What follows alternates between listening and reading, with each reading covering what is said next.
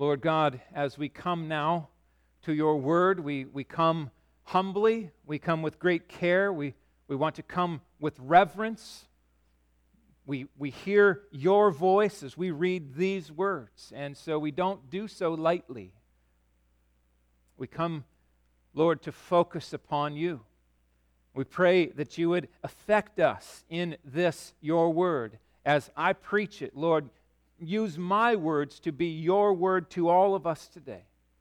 Convict those that need to be convicted. Strengthen those who are weak. Shake up those who need to be focused.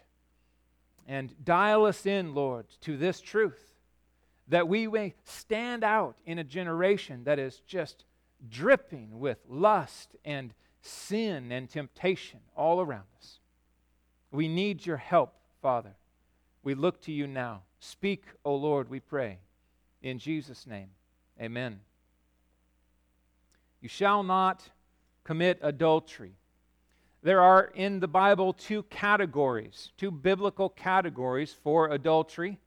Sometimes we don't think in this, but when you see the command, it doesn't specifically say which is in view. And I would suggest that there are two throughout Scripture. The first would be spiritual adultery.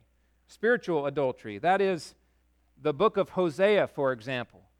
And all that it is called to demonstrate, as Hosea is called then to take for a wife a prostitute who is completely unfaithful with him.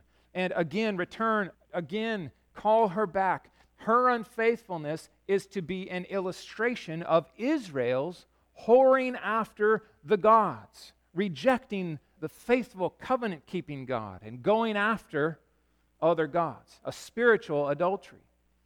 One verse in the New Testament that I found that points this out is when James is addressing the church, believers, and he says this, "You adulterous people, do you not know that friendship with the world is enmity with God? Therefore, whoever wishes to be a friend of the world makes himself an enemy of God." What's he saying? You're committing spiritual adultery in wanting to be friends with the world. Not befriending the world, but that you look to the world instead of looking to God. You're looking to find joy and pleasure and temporal things here in this world, and you're exchanging it for the God who is and who's spoken.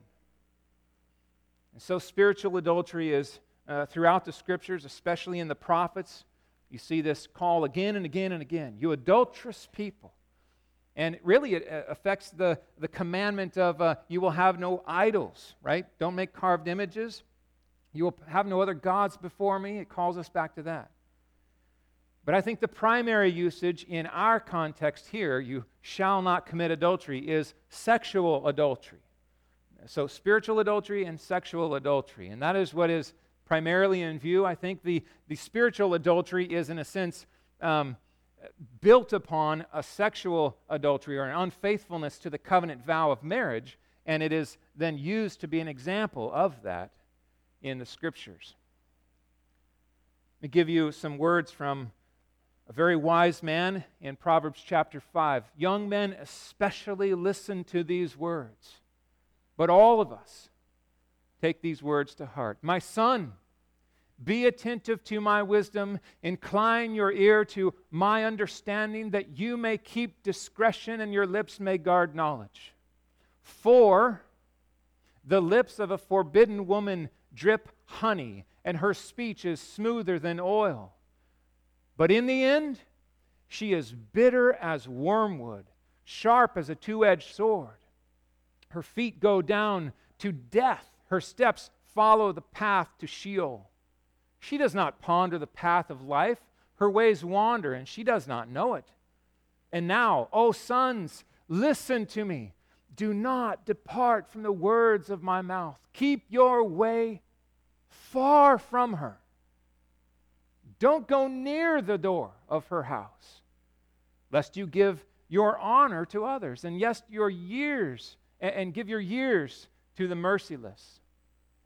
lest strangers take their fill of your strength, and your labors go to the house of a foreigner. And at the end of your life you groan when your flesh and your body are consumed, and you say, how I hated discipline, and my heart despised reproof. I did not listen to the voice of my teachers or incline my ear to my instructors. I am at the brink of utter ruin in the assembled congregation.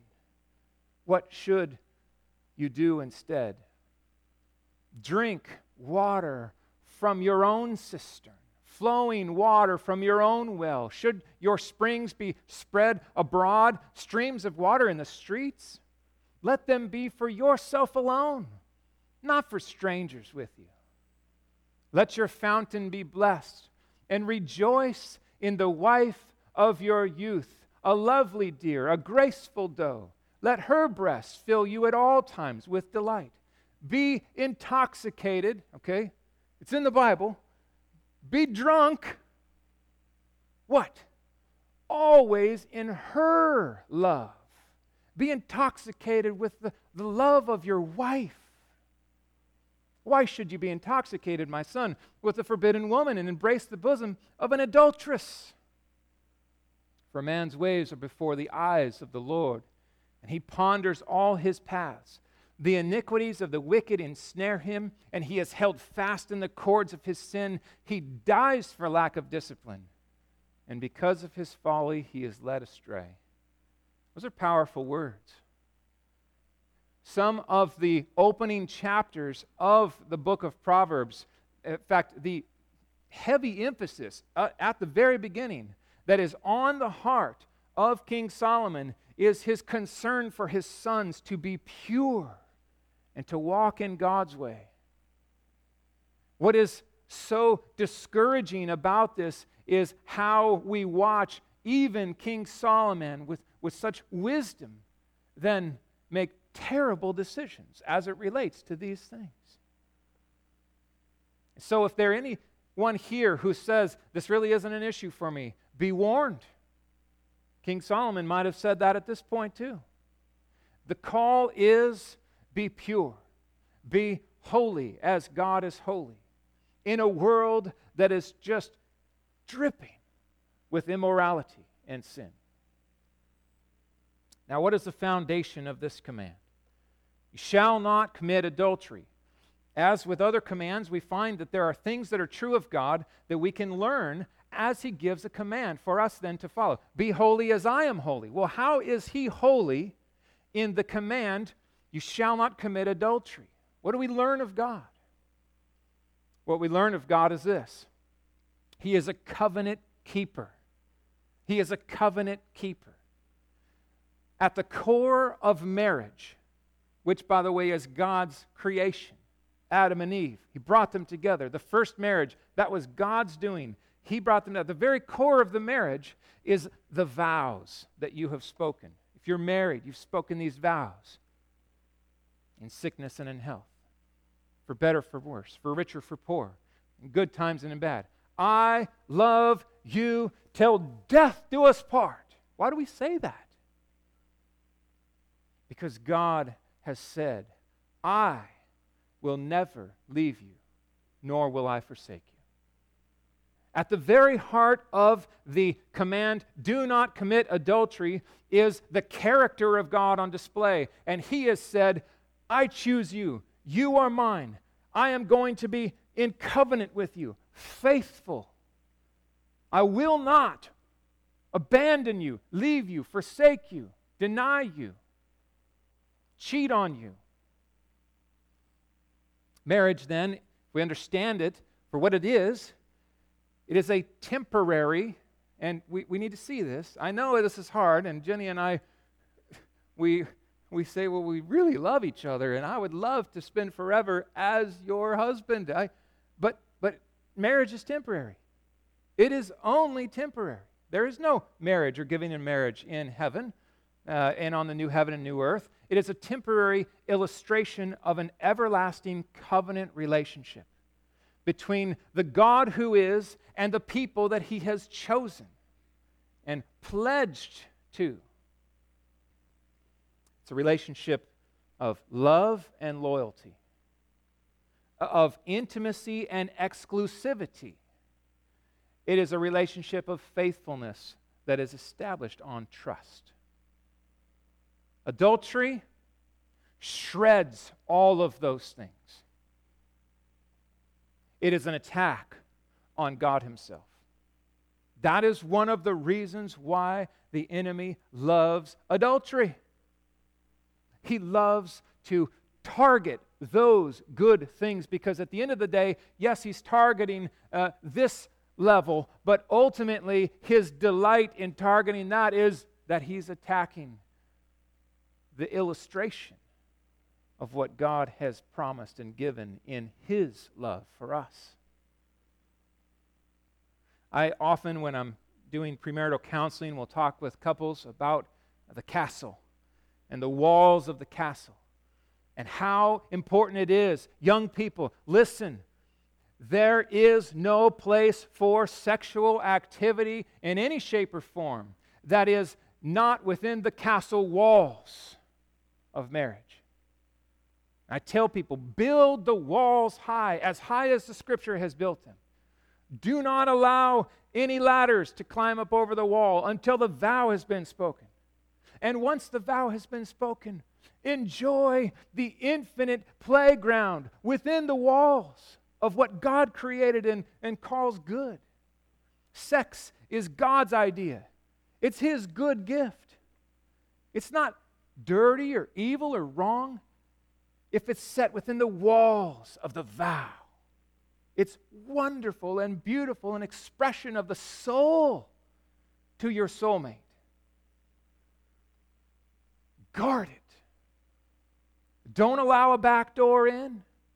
Don't climb up over. Don't let anything through the walls of that vow. Adultery says, come on in. There's nothing sacred here. Guard the walls of the vow and enjoy the delights within the castle.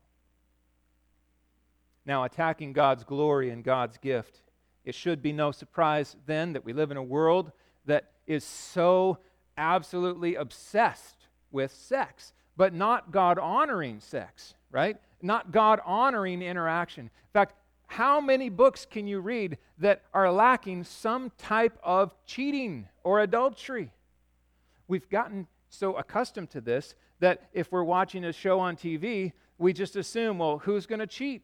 On who? Where's it going to happen? When's it going to be? Drama is what the culture calls it. Sin is what the Bible calls it. Normal is what the culture calls it. Offensive and wrong is what the Bible calls it. It's a target of the vow, and the enemy loves it. He loves to smash the vow because when he does, you know who he is really attacking? I will never leave you or forsake you. We live in a day where divorce is rampant. You can divorce over the most wimpy thing, even though you've said, till death do us part, with all these qualifiers. Some of you have experienced what it's like to go through a divorce, to be just deserted by a spouse. Oh, the ripple effect, the shattering that takes place. Divorce is a big deal. Why?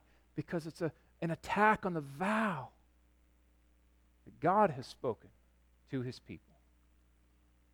We need to be on guard. There are 3 enemies that we must have in view.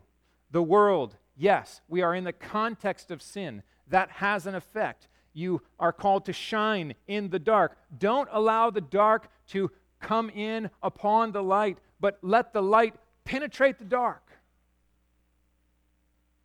But your greatest enemy is not the world. And I would add, the greatest enemy of your soul is not the devil. Your greatest enemy is you.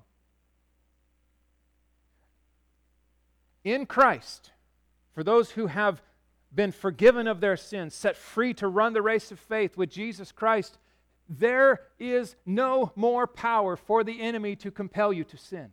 He can only tempt. He can only tempt. Therefore, I am my worst enemy, the old me, that would seek to crawl out of the grave where he was buried with Christ and raise a hand up and grab onto my leg and say, come down into death. And I have been given the Spirit of God, the Word of God, the people of God, and the power of God to say, no, I will not. I will not. But I can also say, yeah, that sounds all right. Maybe I will. The world, the flesh, and the devil. The marriage vow is opposed. It is opposed around us. It is opposed within us, the sinful, lingering effects of sinful nature that would linger with us, and it is opposed by the enemy, who would seek to attack and destroy, to steal, kill every vow of marriage. Listen to these words from Proverbs 6. For the commandment is a lamp, and teaching a light, and the reproofs of discipline are the way of life, to preserve you from the evil woman, from the smooth tongue of the adulteress. Do not desire her beauty in your heart, and do not let her capture you with her eyelashes. For the price of a prostitute, that's a loaf of bread. But a married woman hunts down a precious life. Can a man carry fire next to his chest and his clothes not be burned? Or can one walk on hot coals and his feet not be scorched? So is he who goes in to his neighbor's wife. None who touch her will go unpunished. He who commits adultery lacks sense. He who does it destroys himself. Friends, listen. I've been a pastor since the year 2000. And over the 17 years of ministry that I've had, I have never witnessed more destruction than that which is accomplished in adultery. It has been brutal. And at the same time, I will say this. There have been few moments along the way where I have seen the power of the gospel meet that situation.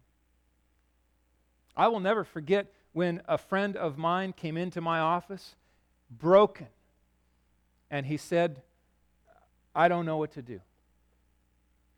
I struck up a relationship with a friend at work, and it ran away, and we began to be sexually active, and my wife walked in and found us.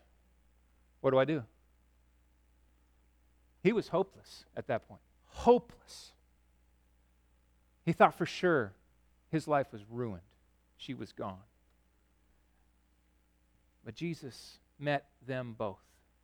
And he softened her heart, and he broke his heart of his sin and crushed that rebellion in him and made a sweet, wonderful, soft heart of forgiveness from her and a willingness to be renewing of that vow. And we celebrated. We renewed their vows, and they are together today, and they're raising kids in the light of the Lord.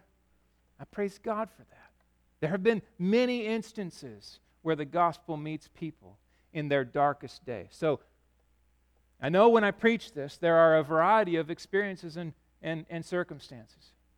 If you contemplate this here today, don't go near that door. And if you are here and you are breaking under horrible decisions, know that there is hope, because God has grace in Jesus Christ. What is the heart of adultery? The Scripture reminds us that none of us can say, oh, this is no big deal. I don't have to worry about this. It's easy to do that with the Ten Commandments. Jesus has a way of magnifying these commands for us, doesn't he? He has a way of taking what the Pharisees saw as just cookie-cutter obedience. Check it. Yep, check that box. I'm good to go. I must be righteous. And he says, oh, hold on one second. You have heard it said, but I say to you.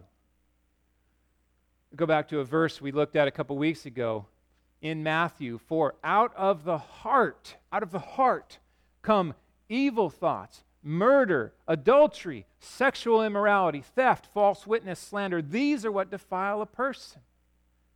Where does it begin? It begins in the heart.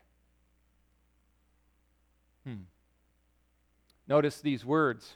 Notice their sequence. Murder, 6th command. Adultery, 7th command. And then this word, sexual immorality.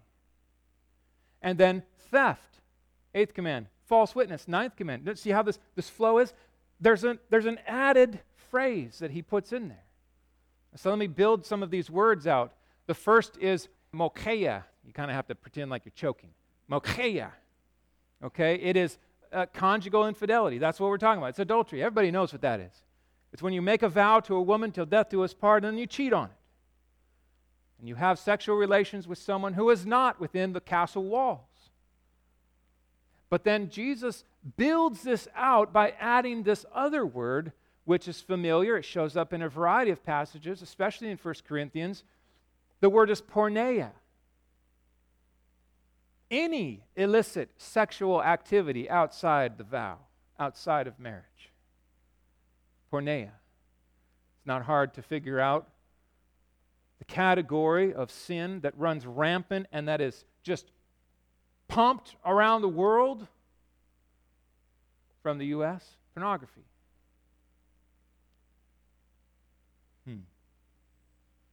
You have heard it said, you shall not commit adultery, but I say to you, everyone who looks at a woman with lustful intent has already committed adultery with her in his heart.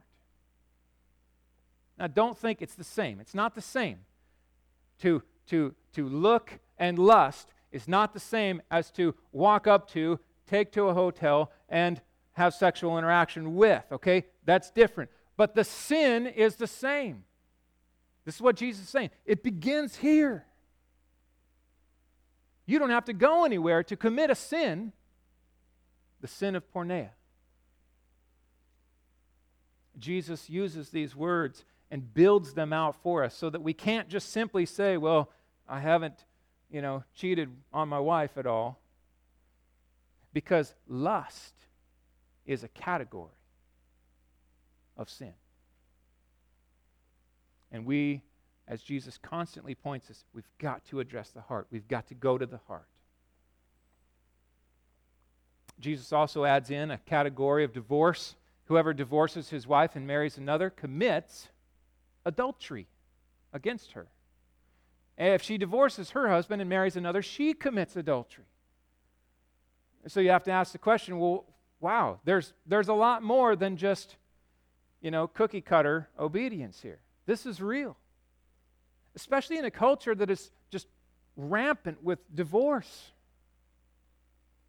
There are 2 exceptions for divorce that Jesus gives. One would be desertion by an unbeliever. The other would be a settled, ongoing, unrepentant committing of adultery by a spouse who, in a sense, would prove himself or herself to be an unbeliever. That's it.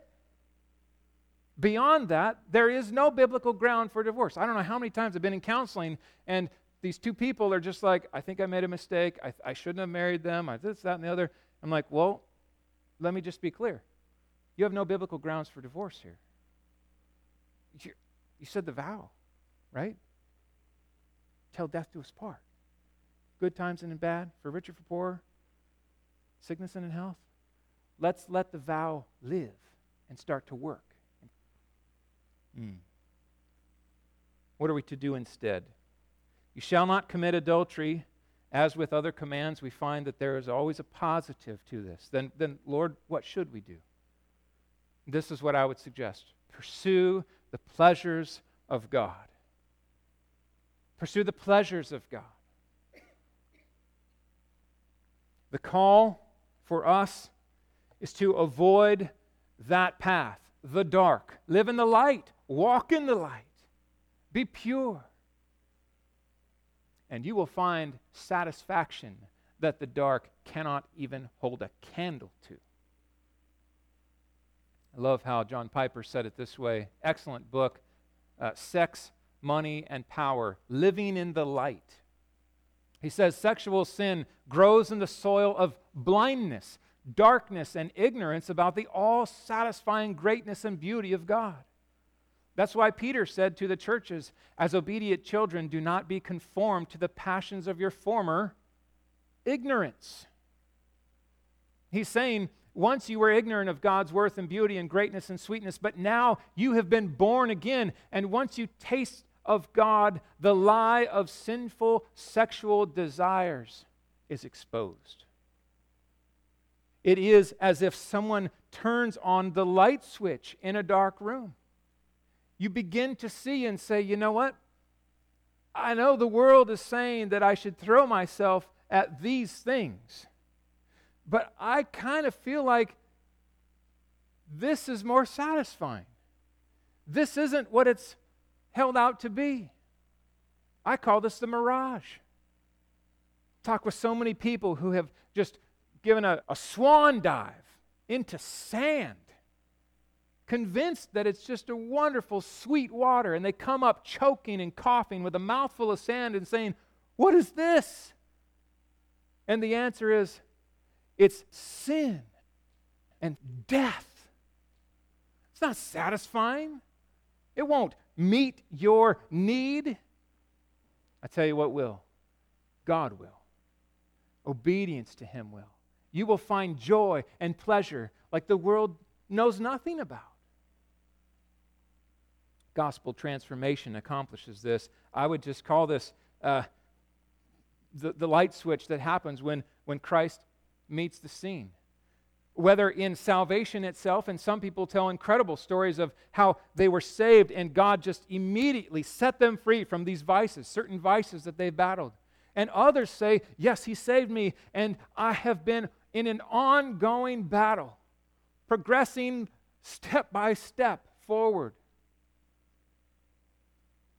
I went to Bible school in 1995. The internet was invented by Al Gore. Right around then, isn't that right?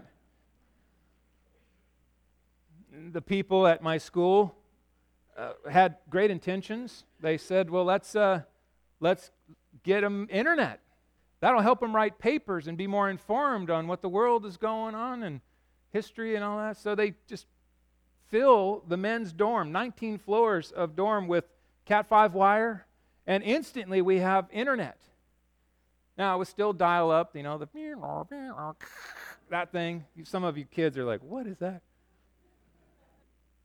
And 19 floors of Bible school student dormitories.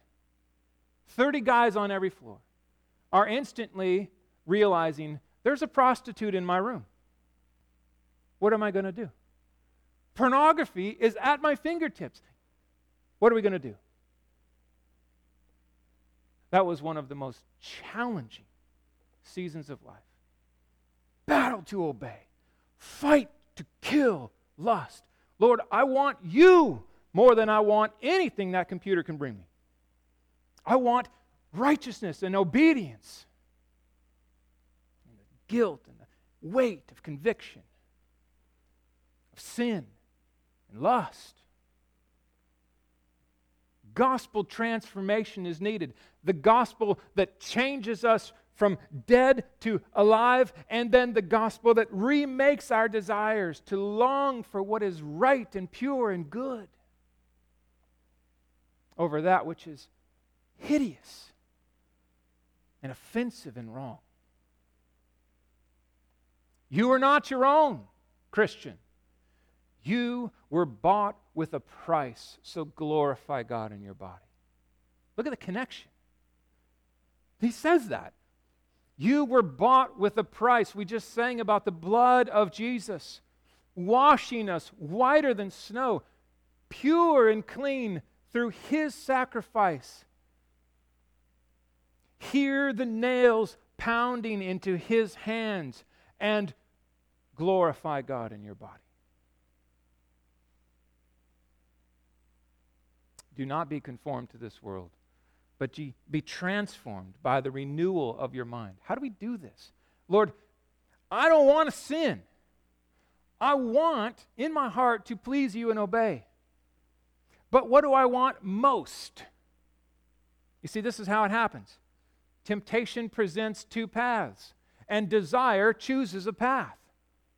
That which is most desirable at the moment of choice is the path that I choose. Always. You always make decisions this way. Do I love the light and obedience and purity and holiness more in that moment when I am confronted with that temptation? Or do I say, that looks better. I'm going to go down that road. This is why it's not enough just to play defense. It's not enough just to say, okay, listen, I've got filtering on my computer, I've got careful checks on my phones, I've got this TV locked down, the magazines are shut off, and all that's good. You got to do that, right? But it's not enough. Because if your heart still desires that which is depraved, you'll find an outlet for it. And everywhere you go, you carry your heart, your desire. What we need, my friends, is a new heart. We need new desires. We need to long for righteousness more than anything the world can offer. That happens as God transforms our minds.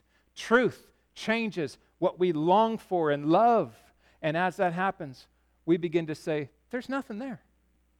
I don't want that. That's just burden, and it breaks intimacy with God, and it leads to guilt and shame, and there's nothing there. I don't want that road. I want life, satisfaction, joy.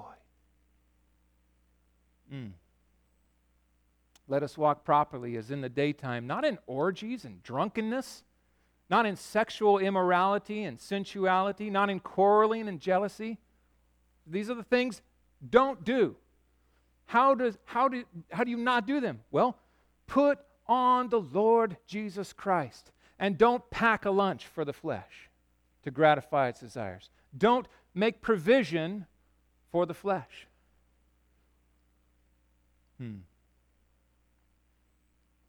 Flee youthful passions and pursue righteousness. Put off the old, put on Christ. Wear His garment. Love the righteousness of the Lord, the holiness that He offers, the call to put sin to death. The bonfire of joy is found in obedience. I've counseled so many guys, and I've experienced this in my own life. When fighting temptation, here's what you do. Build a bigger fire. Build a bigger fire of the pleasures of God, of joy in obedience, of the joy of a clean conscience before Him, uninterrupted prayers where guilt and shame just seek to push me back and set me aside. No, there's a bigger fire to stand beside and be warmed. Build a bigger fire.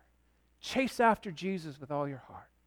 And you will find more and more that the fire of sin and temptation is like a little match compared to a bonfire of joy and satisfaction in God. Been trying to drop some weight lately. I got to the place in my life where I said, you know what? I find more satisfaction in the way that I feel when I say no to those Doritos than when I say yes to those Doritos. They're my vice. I love Doritos and ice cream. And it was amazing. It's like the light switch went on. I like this feeling better than I do when I have Dorito taste on my tongue. And it's working little by little. That's what I'm talking about. It is what is so awesome in obedience. It's this fire that burns in me. Nothing holds a candle to that. Build that fire. Stoke that flame. I am continually with you. You hold my right hand. You guide me in your counsel. And afterward you will receive me into glory. Listen to the psalmist as he just overflows. Whom have I in heaven but you? And there is nothing on earth I desire besides you. Young people, preach that to your heart. Is there anything in this world that I would desire more than you? Anything that would compete? No. Absolutely not. I choose you. I choose you. I choose you. So the landing point is this. When temptation calls, don't pick up. Okay? You always have a choice. Christian, you always have a choice. Some say, well, the phone just doesn't ring anymore. That's not true in my experience. The phone rings. The phone rings. Here's the difference. I'm already on the line. Okay? I got another line. I'm on the phone already. I don't have time to answer this anymore. I don't want this phone. You let it ring all you want. Okay? I'm on another line. And I'm walking with the Lord. You see the difference? Give temptation's call the busy signal. Don't pick up that phone. So a response this morning, one would be this: let marriage be held in honor among all, and let the marriage bed be undefiled. For, here's a warning, God will judge the sexually immoral and adulterous. He will judge. He will judge. Esteem marriage for what it is. One man, one woman, till death do us part. Run in the walls of the vow. Delight in the wife of your youth. Enjoy Christian sex. That's God's good gift to you. Fan that flame. And guard that vow. To those who stand this morning, some would say, this isn't a problem for me. I'm not worried about it. I would just give this warning. Let him who stands take heed lest he fall. King Solomon, probably at one point along the way, said, it's not a concern for me. And he fell in a devastating way.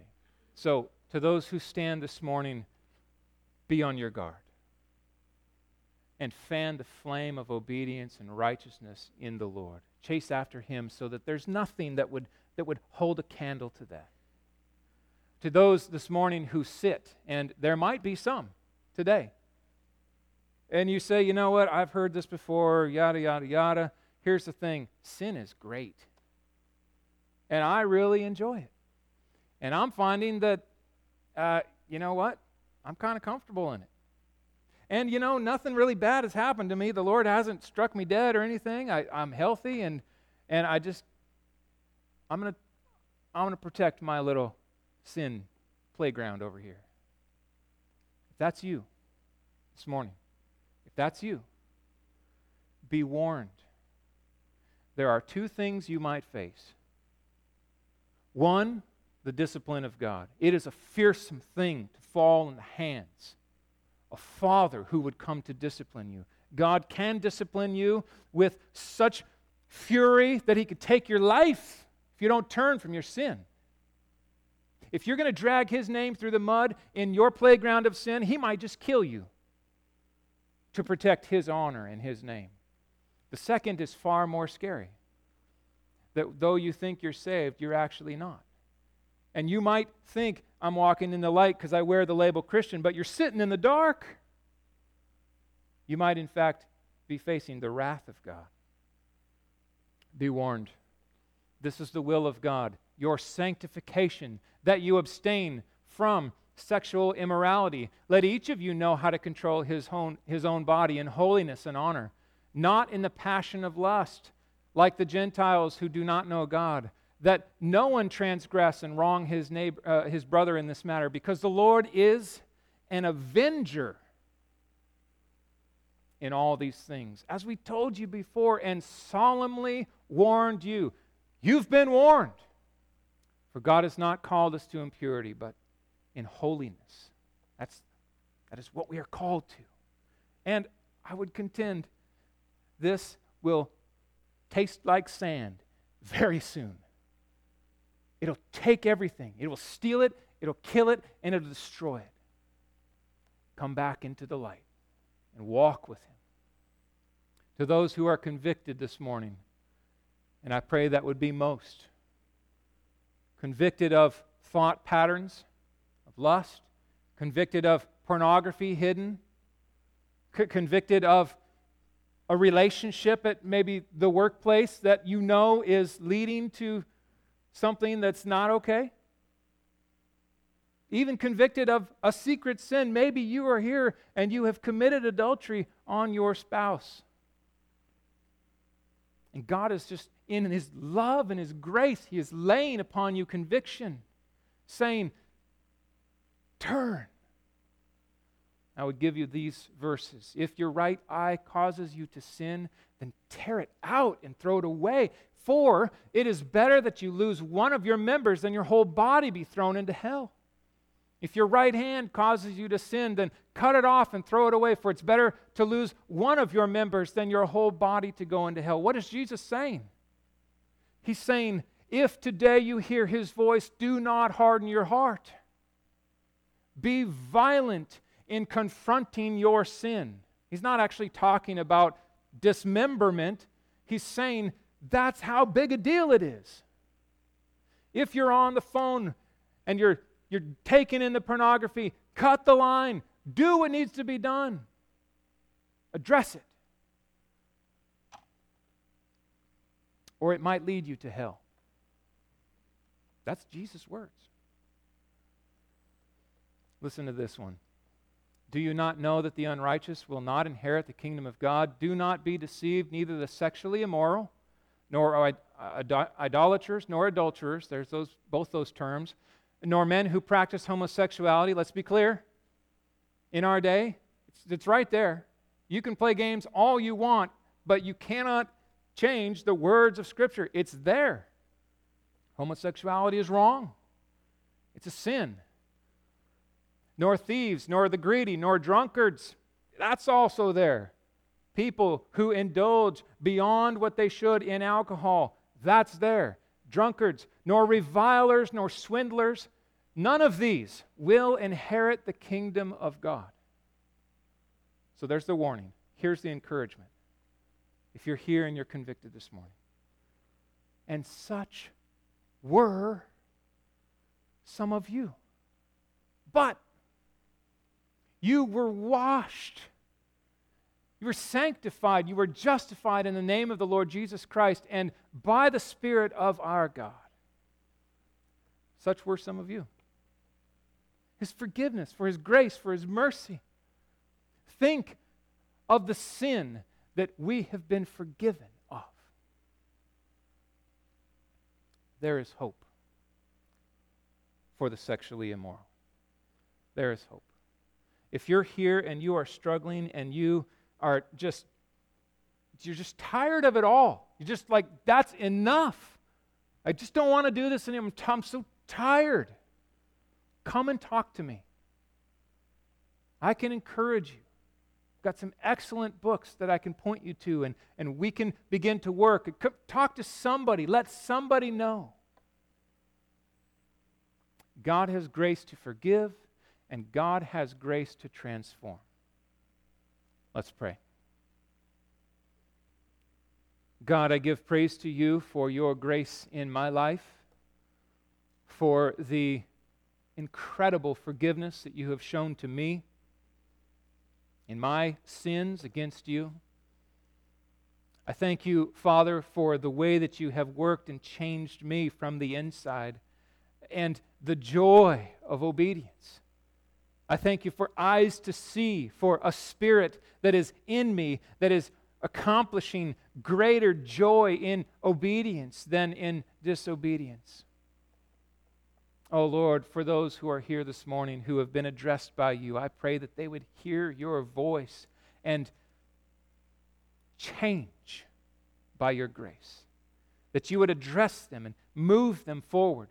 That there would be conversations that need to happen today. Then, oh Lord, help them not to just move forward and go on to lunch and watch the Seahawks play.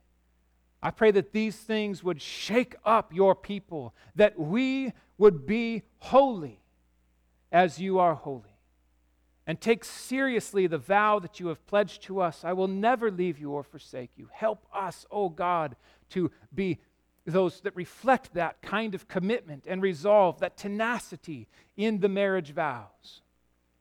Protect us, we pray, O God, from attack, both from around us, from the enemy, and also from our own flesh.